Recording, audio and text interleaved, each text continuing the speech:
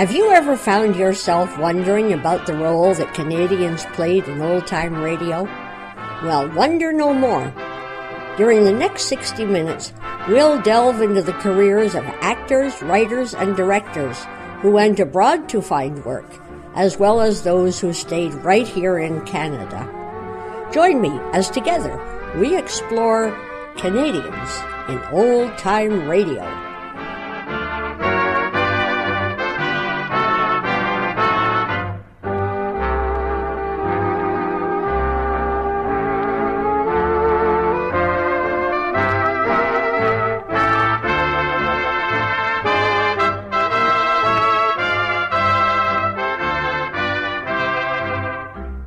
Hello there, I'm Devin Wilkins, founder and president of COTRA, the Canadian Old Time Radio Alliance, and I'd like to welcome you to this edition of Canadians in Old Time Radio. We have 3 selections for you tonight. The first from our Made in Canada file is an episode from Mystery Theatre called Ghost Town Hermit.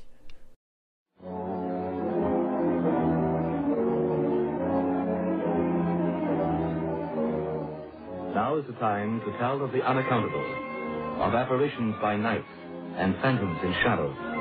Time to tell strange tales of fantasy and the supernatural. Mystery Theatre presents The Ghost Town Hermit by Alan King.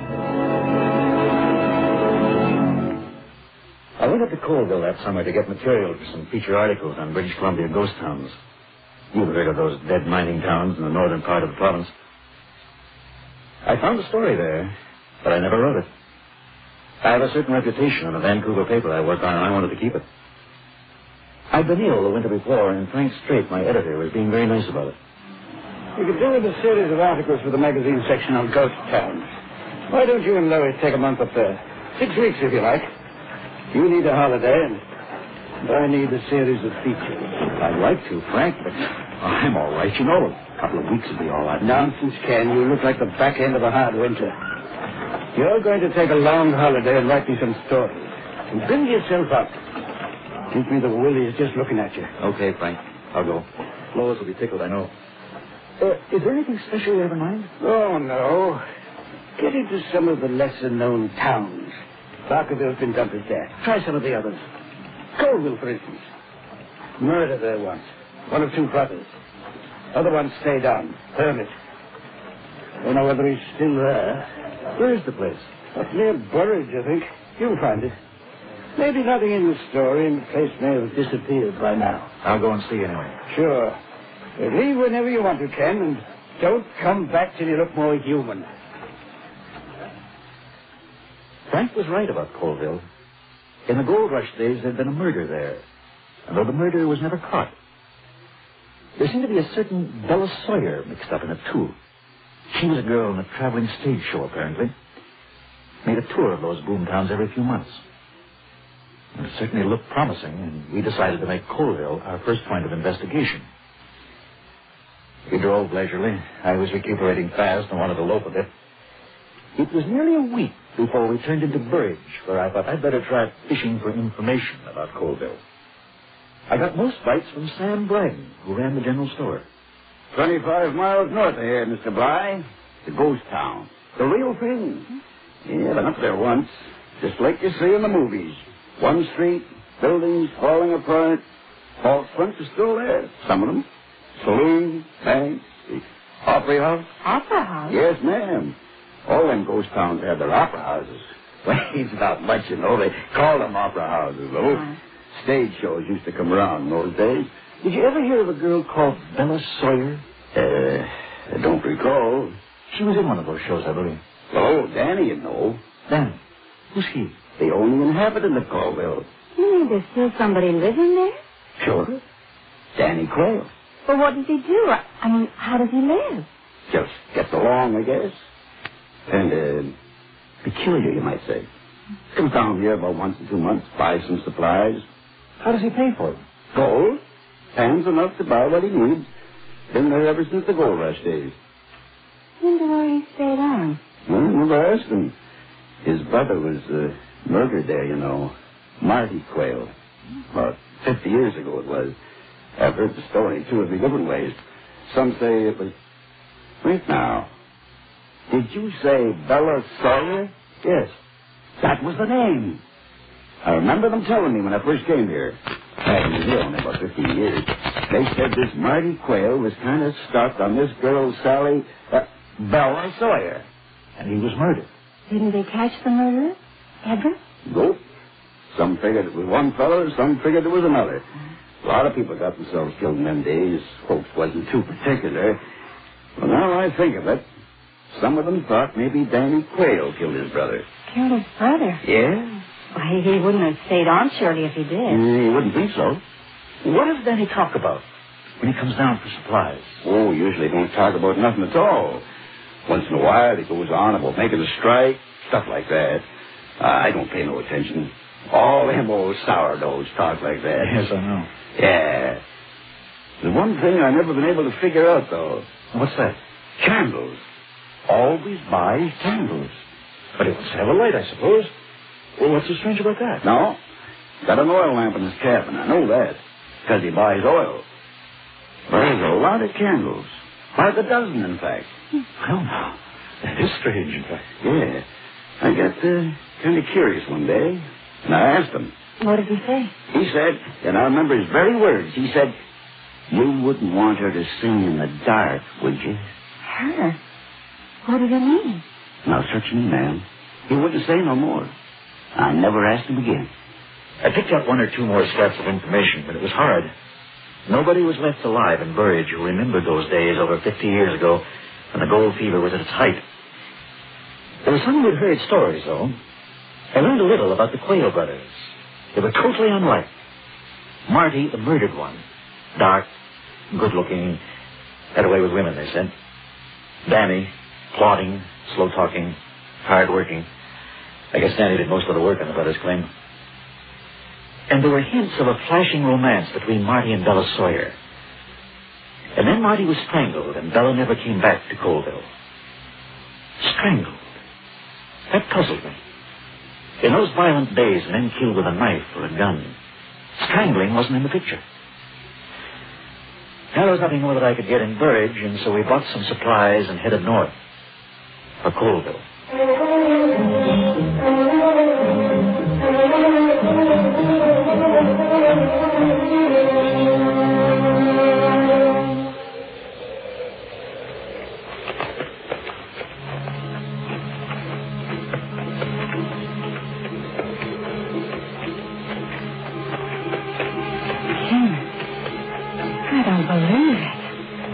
It's what Sam said. Like a movie set. The silence. Can't believe there's anything alive here. There are no birds, even. It's like a town that's waiting for the end of the world. I don't like it very much. There's nothing to be afraid of, dear. The dead can't hurt you. Something out of character. Out of balance. I don't know what it is. What do you mean? It's hot, sunny, lovely summer day, and yet something cold and dead about all this. Well, it's hot, certainly. You want to walk along and have a look at things? All right.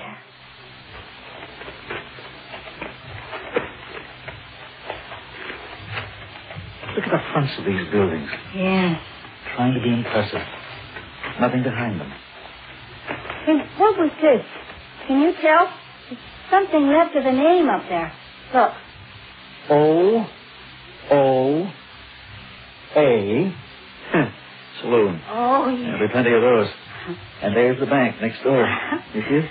I wonder if they've forgotten left some money in there. You want to go in and see? Oh, not me. Probably fall through the floor. There's a floor left. Oh, Ken, look. What? Over there, the Opera House. By George, so it is. The Bella Sawyer used to come and sing. Have you noticed something about it?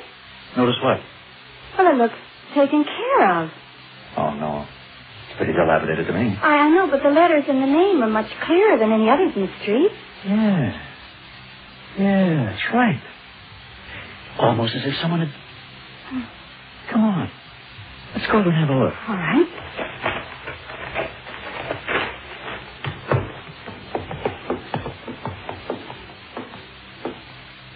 Oh, it's pretty bad shape after all. Oh, but look at the name. Somebody has tried to do something with it.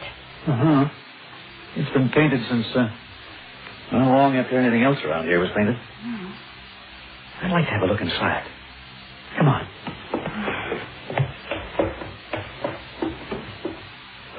Mm-hmm. Just as I thought. Oh. Pretty well gone. A few benches, you see? Broad box. Look at the cobwebs. Look at how thick they are. What's that? What? Over there. Scrap of an old poster. Look, Rose. Oh, yes. Badly torn. Mm. Headed by the celebrated and beautiful Miss... Oh, damn it. It'd be torn there. Do you think it was Bella Sawyer? I don't know. It all depends on... Oh! It wasn't Bella. Bella never came back. Lois's sudden scream made my heart pound against my ribs. We whirled around from the poster, holding on to each other. And there in front of us, no doubt about it, was Danny Quayle. He was an old man. His eyes pale blue, his face seamed and weathered, his hair and beard a streaky white, all straggling. There was something on his head that had once been a hat. His clothes were just a covering, patched till they had no shape or resemblance to what they had been.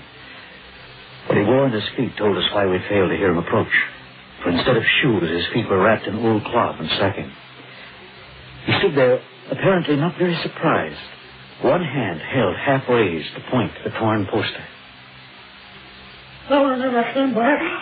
Leastways, not till that other time. You're Danny Quayle? Eh? I say, you must be Danny Quayle. Yeah. You strangers in town, ain't you? That's right. You know? I just came up to Colville to look around. Trying to get her fixed up. Get what fixed up, sir? Opera house. Have to do it myself. Nobody else will give me a hand. But you live here all alone, don't you? There's nobody to help you. I ain't alone. No, sir. Not alone. Not alone. Easy. It's all right, Lois. So it'll, you know. Danny. Yeah. Danny, we'd like to talk to you. We want you to tell us something about Colville. The old days, you know. Eh? Could we, go up to your cabin? Why? What are you looking for? All right, Danny. We just want you to tell us some stories about the old days when you were prospecting here. You stay away from my cabin. Well, all right. We won't go there then. I'll tell you what. You come along to our car. We got something to eat there. Maybe you'd like a drink. How about it? He came, finally.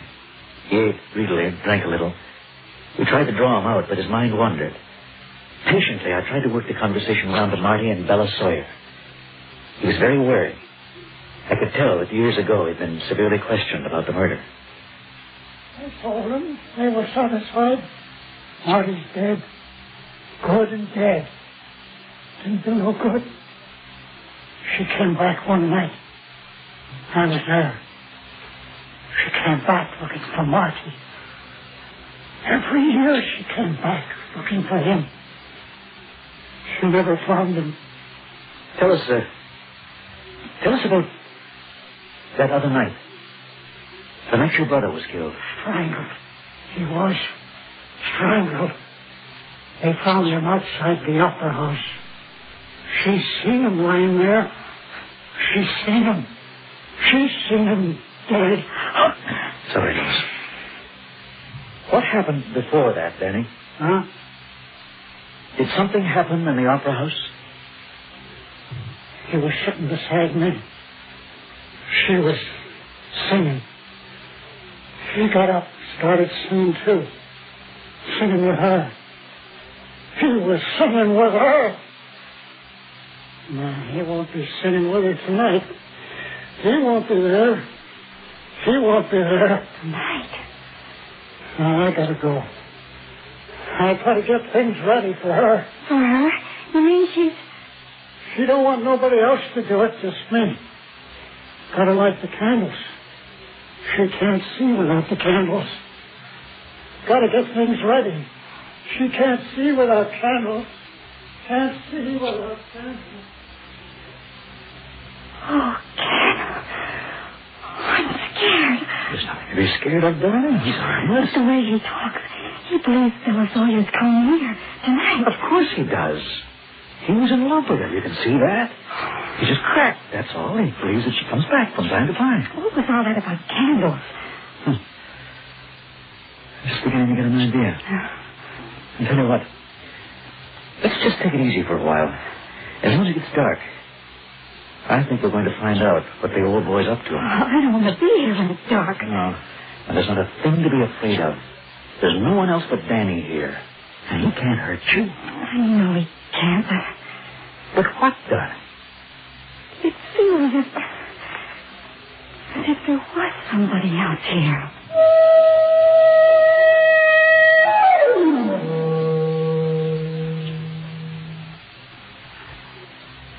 You could see old Danny Quayle shuffling down the street, going noiselessly on his old rags. There was nobody else in Colville but him and the two of us. Nobody else. Lois was a brave girl that night. Her will would have taken her back to Burridge, but still she came with me down the street towards the Opera House. Neither of us spoke as we slipped tensely past the dead buildings with their distorted shadows. We were within 20 paces of the Opera House when Lois froze in her tracks and seized my arm with both hands. Ken, look. There's a light. A light? Where? There, look. Can't you see it? Good Lord, so there is. It's in the Opera House. What can it be? It seems to be shining through a crack. Come on, let's find out. But Ken, It's all right. It can only be old Danny. Now, come on. Don't make a noise. Watch the boards. On tiptoe, we hurried to the door of the old theater, pushed aside the burlap at the door, and peered in. What we saw stopped us as if we'd been struck by lightning. Across the front of the old broken-down stage were footlights. They looked like tins cut in half to make reflectors. Set in each one of them was a lighted candle, and seated on an old bench in what was once the front row was Danny Quayle. Yes. I suspected something like this when he said he had to get things ready. Oh, that's what he wanted the candles for. Footlights. I imagine he sees her in his mind. He was in love with her, you see. He had to make her come back. Oh, man. Oh, I don't know about that, darling. There's something else we don't know yet. Something I better find out. What's he doing? He's plotting. I don't know. This is the moment he sees her. Watch.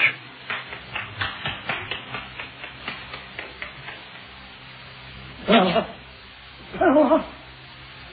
In the good of summertime, in the good of summertime. I got it then. I could see that night long ago. Bella Sawyer sweeping onto the stage, perhaps in a trailing summer frock, carrying a parasol. The miners clapping and shouting. Two brothers sitting down front. In the eyes of one, a look of mute appeal, a lost look. In the eyes of the other, a flashing, mocking recognition of the bold smile of the woman who sang. And then, without warning, leaping to his feet, vaulting over the footlights onto the stage, and arm in arm with Bella Sawyer, joining her in a chorus of the hit of the day. There were words exchanged, perhaps, under the cover of the shouts and applause, and then the young man, flushed and triumphant, shaking his locked hands at the audience in a token of success, and jumping down again to the floor, falling back into his seat, telling his brother exultantly, "I'm going away with her tonight after the show," and the brother mute. Hurry. And then... Look, he's getting up. What's he going to do?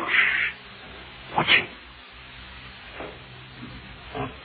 Look. He's trying to climb up onto the stage. It's probably rotten, though. He's making it. He's going around the end of the footlights. You see? What for? Keep it very still. And this may answer a lot of things. Yes. He's made it. I didn't think he would. He's walking towards the center. He's looking at something. Can you tell what it is?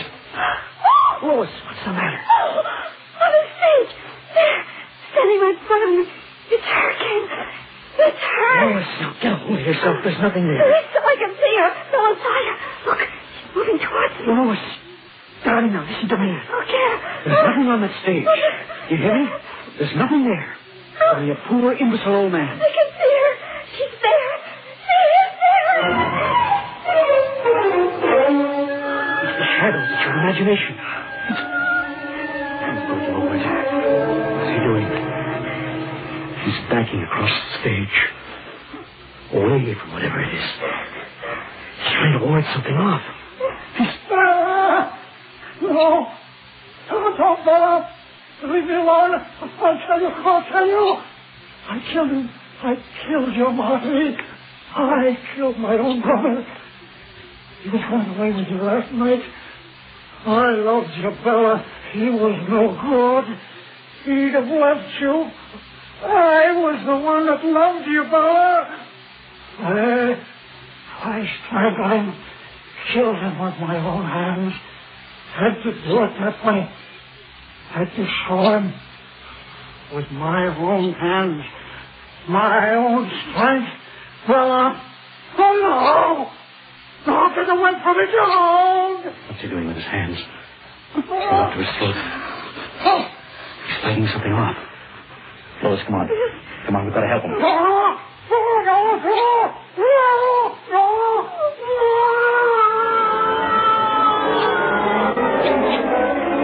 He rushed onto the stage, stripping over old pieces of lumber and boxes, finally reaching the footlights and climbing up around the end of it.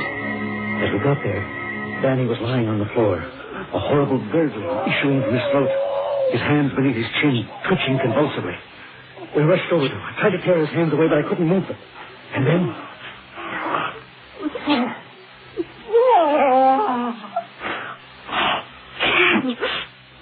He's dead, Lois. He's dead. Lois! Lois, what is it?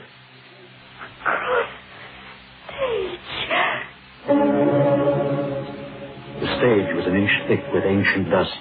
But from the wings on the far side to where Danny had died, there was a narrow path, as clean as though it had been swept, as clean as though a trailing summer fog had brushed along it.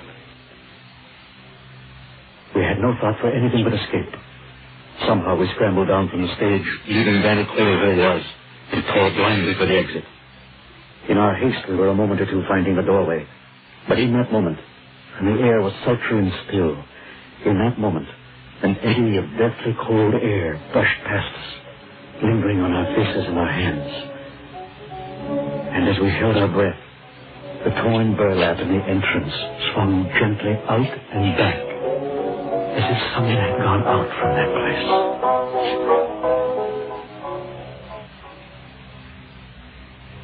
It was morning before I returned to Colville, this time with a sergeant of the provincial police and a doctor.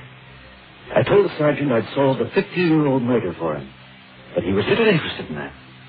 Like the doctor, he was interested in something else entirely. You say the old man was on his knees as if something was bearing down on him. Is that right, Mr. Blythe? Yes, Doctor. A delusion, of course. He wasn't right in his head. Everyone knew that. And you say his hands were up around his throat? Yes. Very curious. Take a look at this throat, Mr. Blythe. Look at the marks. That man's been strangled. That's what it sounded like last night. As if he were being strangled. Exactly. But in all my experience, sir, I've never before known a man to strangle himself. I had nothing to say. Let him think that. There were things I remembered. Things I would never forget. The cold eddy of air that brushed past us. The narrow path through the dust on the rotting stage.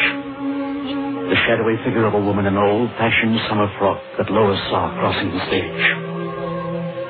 I wish I could convince her that it was a shadow thrown up by the guttering candles and the footlights embellished by her imagination.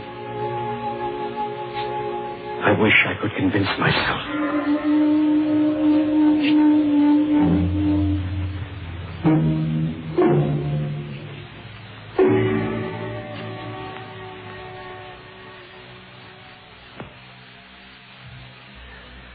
Theater 1030 has presented The Ghost Town Hermit, the first in a brief series of ghost stories and tales of the supernatural. The script was by Alan King, and the story was presented with John Scott as Ken, Peg Dixon as Lois, and Eric Clavering as Old Danny. Alfred Gallagher was heard as Frank, the newspaper editor, Douglas Master as Sam, the storekeeper, and Hugh Watson as the doctor.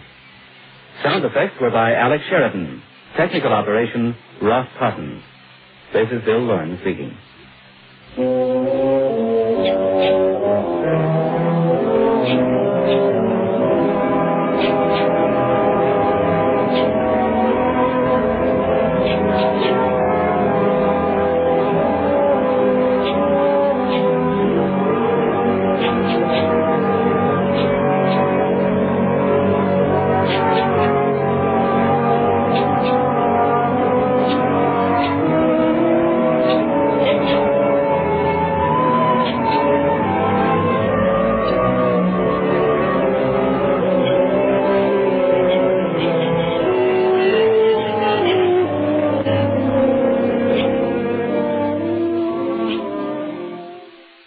From our Canadians Abroad file, we have a 1956 episode of the Giselle Mackenzie Show.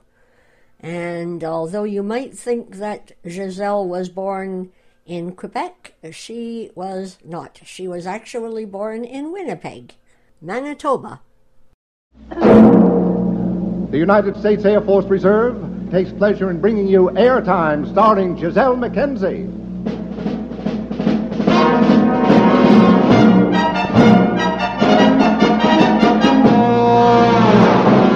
The Air Force Reserve, dedicated to your defense, presents Airtime starring Giselle Mackenzie, with Skitch Henderson, his piano and orchestra, the Honey Dreamers, yours truly, Frank Gallup, and tonight's special guest, Cab Calloway. And now, meet the star of our show, Giselle Mackenzie.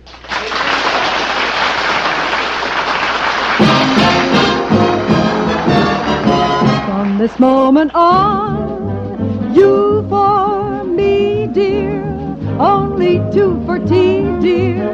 From this moment on, from this happy day, no more blue songs, only hoop-de-doo songs. From this moment on, for you've got the love I need so much, got the skin I love to touch, got the arms to hold me tight, got the sweet lips to kiss me goodnight. From this moment on, you and I, babe, we'll be riding high, babe. Every care is gone from this moment on, for you've got the love I need so much, got the skin I love to touch, got the arms to hold me tight, got the sweet lips to kiss me goodnight. From this moment on, you and I, babe, we'll be riding high, babe. Every care is gone from this moment on.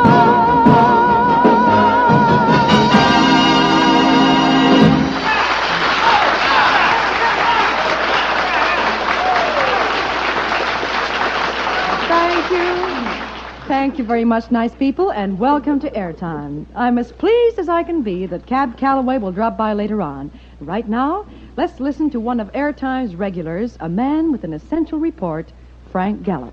Friends, your Air Force Reserve is going all out to enroll the qualified specialists needed to raise the strength of their flying wings to full combat readiness. Since the Air Force prefers to man its reserve units on a voluntary basis, this goal can only be achieved through the active participation of our ex-servicemen. If you're a veteran, or if any member of your family has had prior military service, talk up this message. The Air Force Reserve needs qualified men today. So, veterans, visit the Air Force Reserve Unit in your community and get all the facts. Thank you, Frank Gallup. Airtime continues as our maestro, Skitch Henderson, plays a number written back in the late 1800s under the title Don Gotza. Well, this second-generation treatment makes the new title speak for itself. It says Don Gotza. Boogie Woogie Mashish. 8 to the bar, please, Skitch.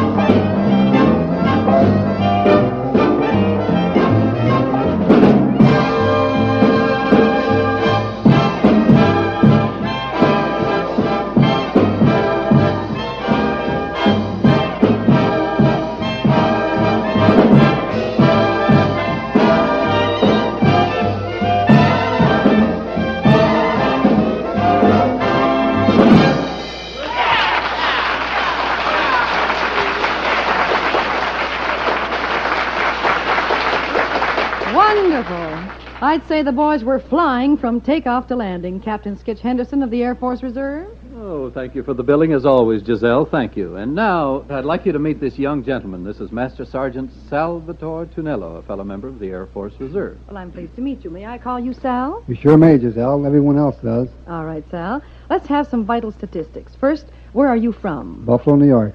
How long have you been in the reserve, Sal? Over 10 years, Giselle. I joined in 1945 after serving with the Army Air Corps. Did you have any overseas service? Yes, I spent over a year on Tinian Island in the Pacific. Well, what is your present assignment in the Air Force Reserve? I am presently attached to the Air Inspector's Office as NCOIC. Could you break that down for us? Sure can. NCOIC means non-commissioned officer in charge. We inspect the planes of our wing before and after every flight, having them ready for takeoff at all times. Oh, I see. Well, Sal, has the Air Force helped you in any way with your civilian job? Sure it has. I learned my trade in the service and am now with Greyhound Lines doing electrical and air conditioning work. Well, is this the sort of thing you did in the service? I used to be a radio and radar technician. That's pretty close to the type of work I'm doing now. Well, Sal, there's one question I always ask the boys who wear the Air Force blue, and this is it. Why did you join the Air Force Reserve? Well, Giselle, there are several reasons. One is the retirement plan, which is now in effect. This plan is beneficial to both airmen and the officers. Mm-hmm. And I like meeting and working with my buddies in the reserves. It gives you sort of a good feeling to know that you're helping in the defense of your country. Well, I know what you mean. A combination of personal benefits and the feeling of satisfaction that comes from knowing that what you're doing is so important. That's exactly how I feel. Well, thank you very much for being with us, Master Sergeant Sal Turnullo. It was a pleasure, Giselle.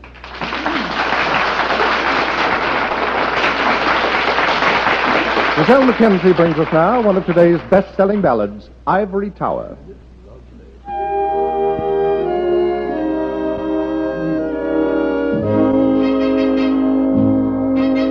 Come down from your ivory tower. Let love come into your heart.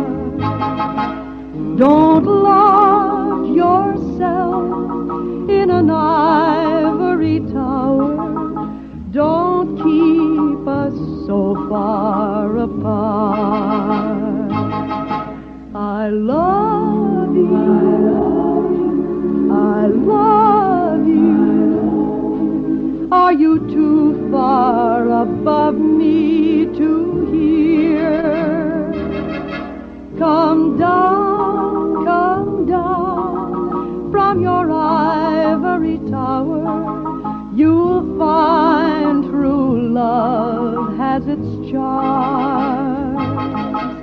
It's cold, so cold in your ivory tower, and warm, so warm in my arms. Come down from your ivory tower. You'll find true love has its charm. It's cold, so cold in your ivory tower, and warm, so warm in my arms. Ooh,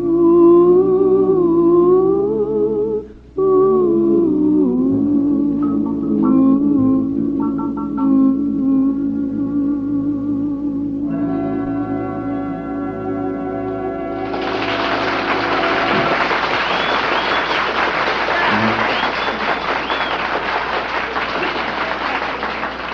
Thank you. And now the Honey Dreamers are going to reach way back in their musical files and come up with the oldie but the goodie, Ragtime Cowboy Joe. Now Cowboy Joe has a voice so soft and low that they say each night he sings to sleep his cattle and his sheep.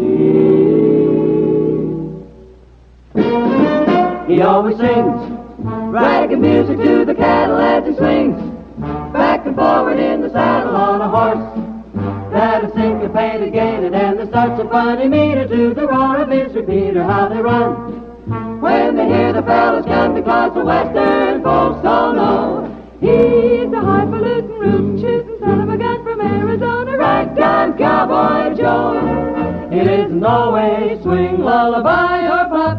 He even throws in a little bit of bop.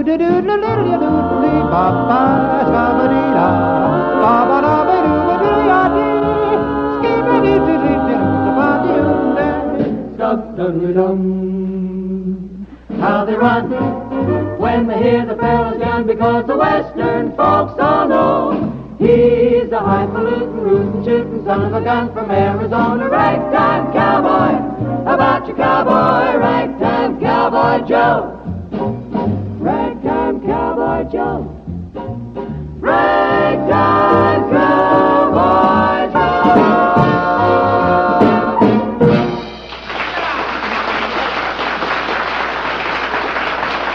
Oh, that was swell, kids.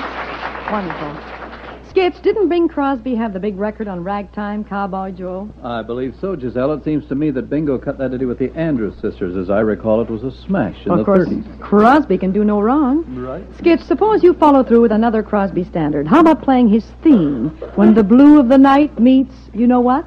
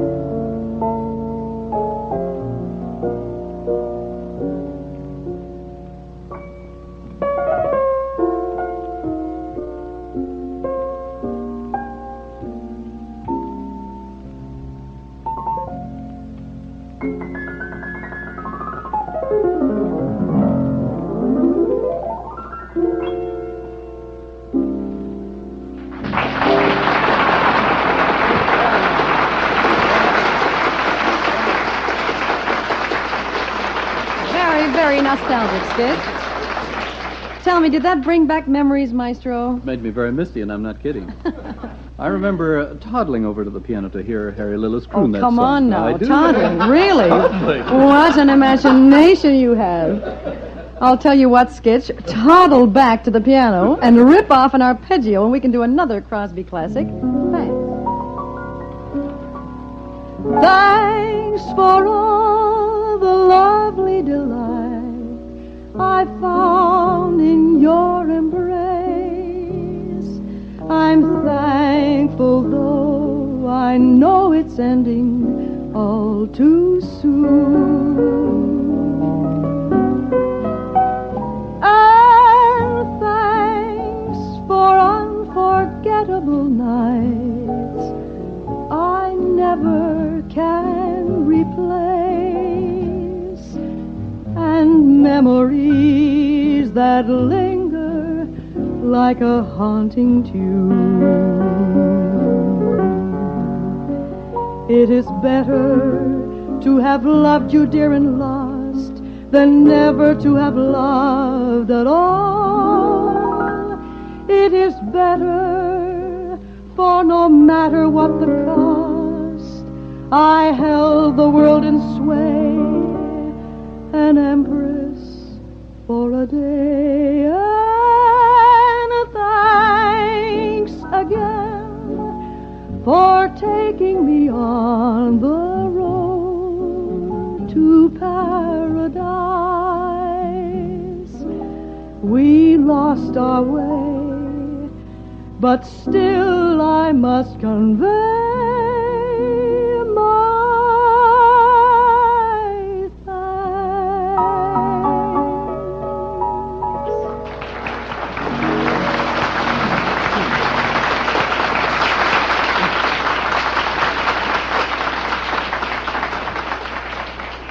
Thank you. And now, nice people, I'd like to bring on our guest, the very talented and very smiling Cab Calloway.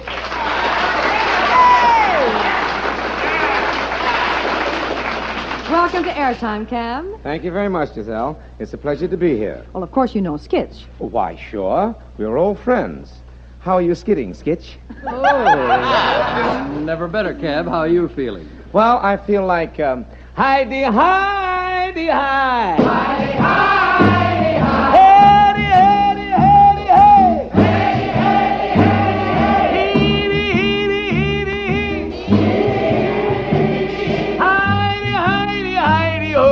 Heidi, Heidi, Heidi,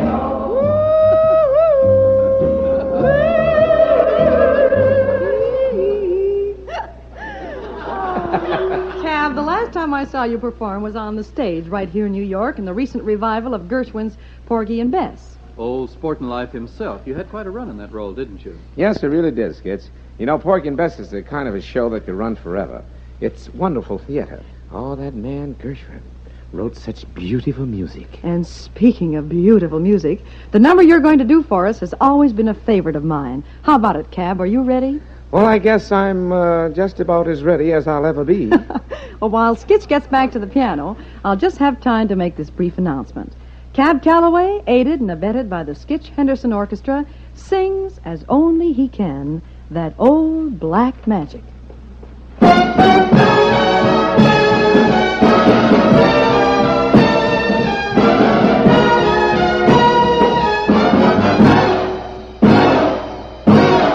That old black magic has me in a spell. That old black magic that you weave so well. Those icy fingers all up and down my spine. Same old witchcraft when your lips meet mine. The same old tingle that I feel inside. And then that elevator starts to ride down and down and down I go, round and round and round I go, like a leaf that's caught in a tide. I should stay away, but what can I do? I hear your name, and it's a flame. It's all aflame with sensuality. your burning desire that only your kiss can put out the fire. You're the lover that I waited for, the mate that fate had been created for. And every time your lips meet mine. Well, it's unfortunate that we couldn't get quite the full show, but I guess the Old Time Radio Research Library decided that it was better to have some of it than none of it, which I think is true. We still have a little time left, so let's hear a little bit of satire from our Made in Canada file, as only CBC broadcaster Max Ferguson could manufacture it. A politician in Canada will eventually have to know more French than a Diefenbaker or a Pearson. Which inspired Max Ferguson to create this imaginary scene. Yes, come in, please. Get over here as fast as I could. Oh, listen, I'm very glad you did, because nobody saw you coming in, did they? Oh, I realize that the necessity for subterfuge. No, I came in the back way with the car lights out. Oh, splendid, because, if the newspapers got hold of the fact that we, too, are being seen together here in the late hours of night in my office with our heads together, they'd make political hay out of this, and the sting would be taken out of both our campaigns. I'm well aware of that. I didn't even tell my closest friends I was coming over here. Well, what have you got in mind? Well, I've been mulling over a few things. This is the first time we've each been hit independently by newspapers and public people in their speeches. But this is the first time that anybody has dared to take a crack at both of us. I read that myself. Politicians are going to have to know more French than a Diefenbaker. Or a Pearson. Well, what do you say? Well, I've ascertained the man's name. I've even got his phone number. He's a Mr. R.J. Where is it here? R.J. Sweet. It doesn't sound very sweet to me. I've got his phone number here. You want to phone him? Yeah, certainly. I'll phone that bounder and... Well, don't say who we are, because it wouldn't look good. They might think it's petty of us to pursue this. Oh, well, leave it to me. I wasn't born yesterday. And one other thing. Yes? Disguise your voice. Oh, yes. Yeah, that's a good idea. So he won't know who we are. That's right. And you give him what for, and when you run out of words, I'll take over. We'll let him know that we know a good bit more about this other language in Canada than he suspects. Yeah, indeed we do. There's the numbers, isn't it? Yes, you just dial it there. All right. It's about time we just call this little temporary truce in our mutual feud. Oh, indeed. We'll stick together on this one and give him what's for. Don't forget to disguise your voice. Oh, don't worry about that. Hello? Yeah, you don't know who this is speaking. Yeah. Just a moment. Who is this? Just a moment. Disguise your voice a bit more. Really heavy disguise? Yes. Yeah, you don't know who this is speaking. But you've come out in Toronto with a couple of nasty remarks last night. Hello? Who is this speaking? We're just a couple of well-wishers who like to see our public figures treated with the respect due to their station in life. Yes, that goes for me, too. That's good disguise. Thank you. Who is this speaking? Is a couple of drunks? I'll just say that we're a couple of people interested in Canadian unity and fair play for our public leaders. Yes, that's right. Look, will you identify yourselves? Who is calling? Is this you, Jack? Or Fred? Oh, no. Now, here's the message. You've accused both Pearson and Diefenbaker of not knowing too much French. That was the gist of my talk. Who is this? Let me tell you that both these men, I know them well. Who is this? Just say it's Mother of Five. That's a good suiting name. And I'm for fair play. That's a suiting name for me. What is going on here, anyway? These two men that you revile publicly... I merely said that the politicians of the future would have to know a bit more French than each of these two men. Yeah, that's damage enough. They both speak very fluent French. And I want to let you know that both these men speak two languages very well. Or, as they would say in French, says, tous les deux sons. Parle bien, Mont. Just bien, I think. Just bien. Just, that's enough. Just bien. Hold on just a second. Look, who is this speaking? Just a moment. A little stuck here, Lester. What's the word for languages? Oh, heck. Let's see, languages. I believe it's lang. They use as the word for tongue and language as well. Tous les deux sons parle bien les deux langues. Just a moment.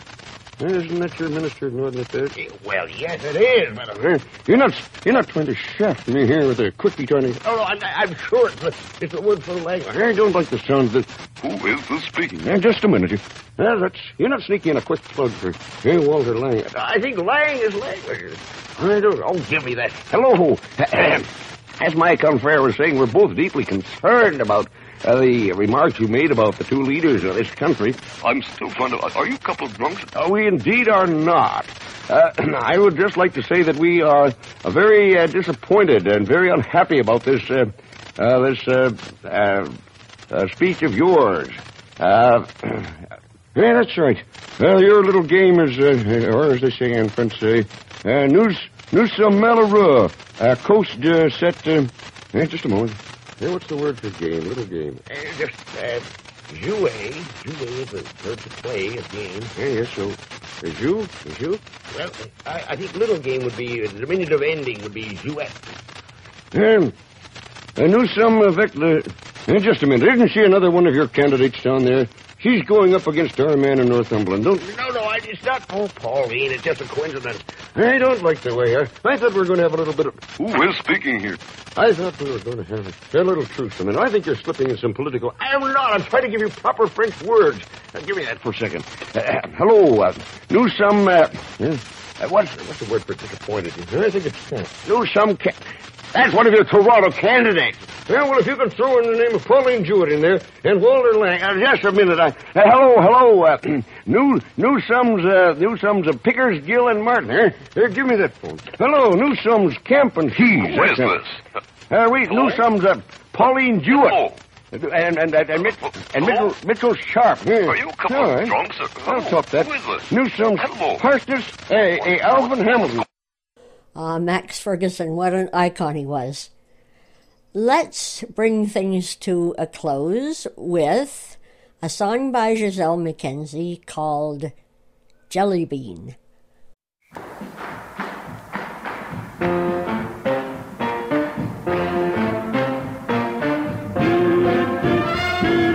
Never thought life could be so thrilling. Never thought life could be so sweet.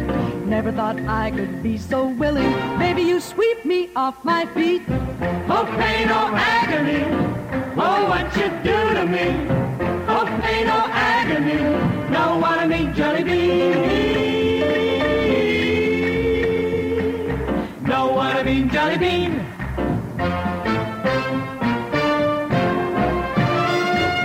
Never knew one so fast with kisses. Never knew one who lost less time. Never knew one romance like this is. Oh, what a lucky person I'm. Oh, pain, oh, agony. Oh, what you do to me. Oh, pain, oh, agony. Know what I mean, jelly bean. Know what I mean, jelly bean.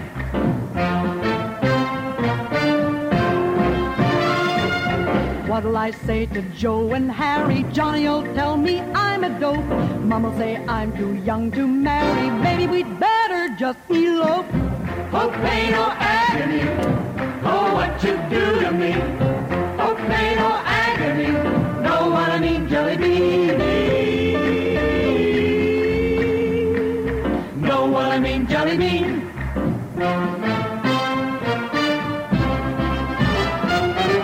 Many kicks, many bites. Know what I mean, jelly bean. You know what I mean, jelly bean.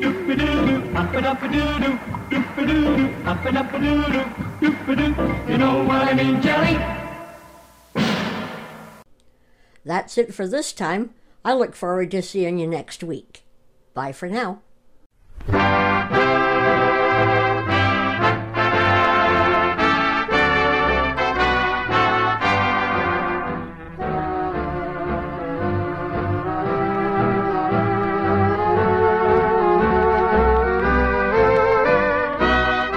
If you've enjoyed the shows you've heard during the past hour, be sure to tune in again next week, same time, same station, when once again we'll listen to programs that are remembered today thanks to the involvement of Canadians in old-time radio.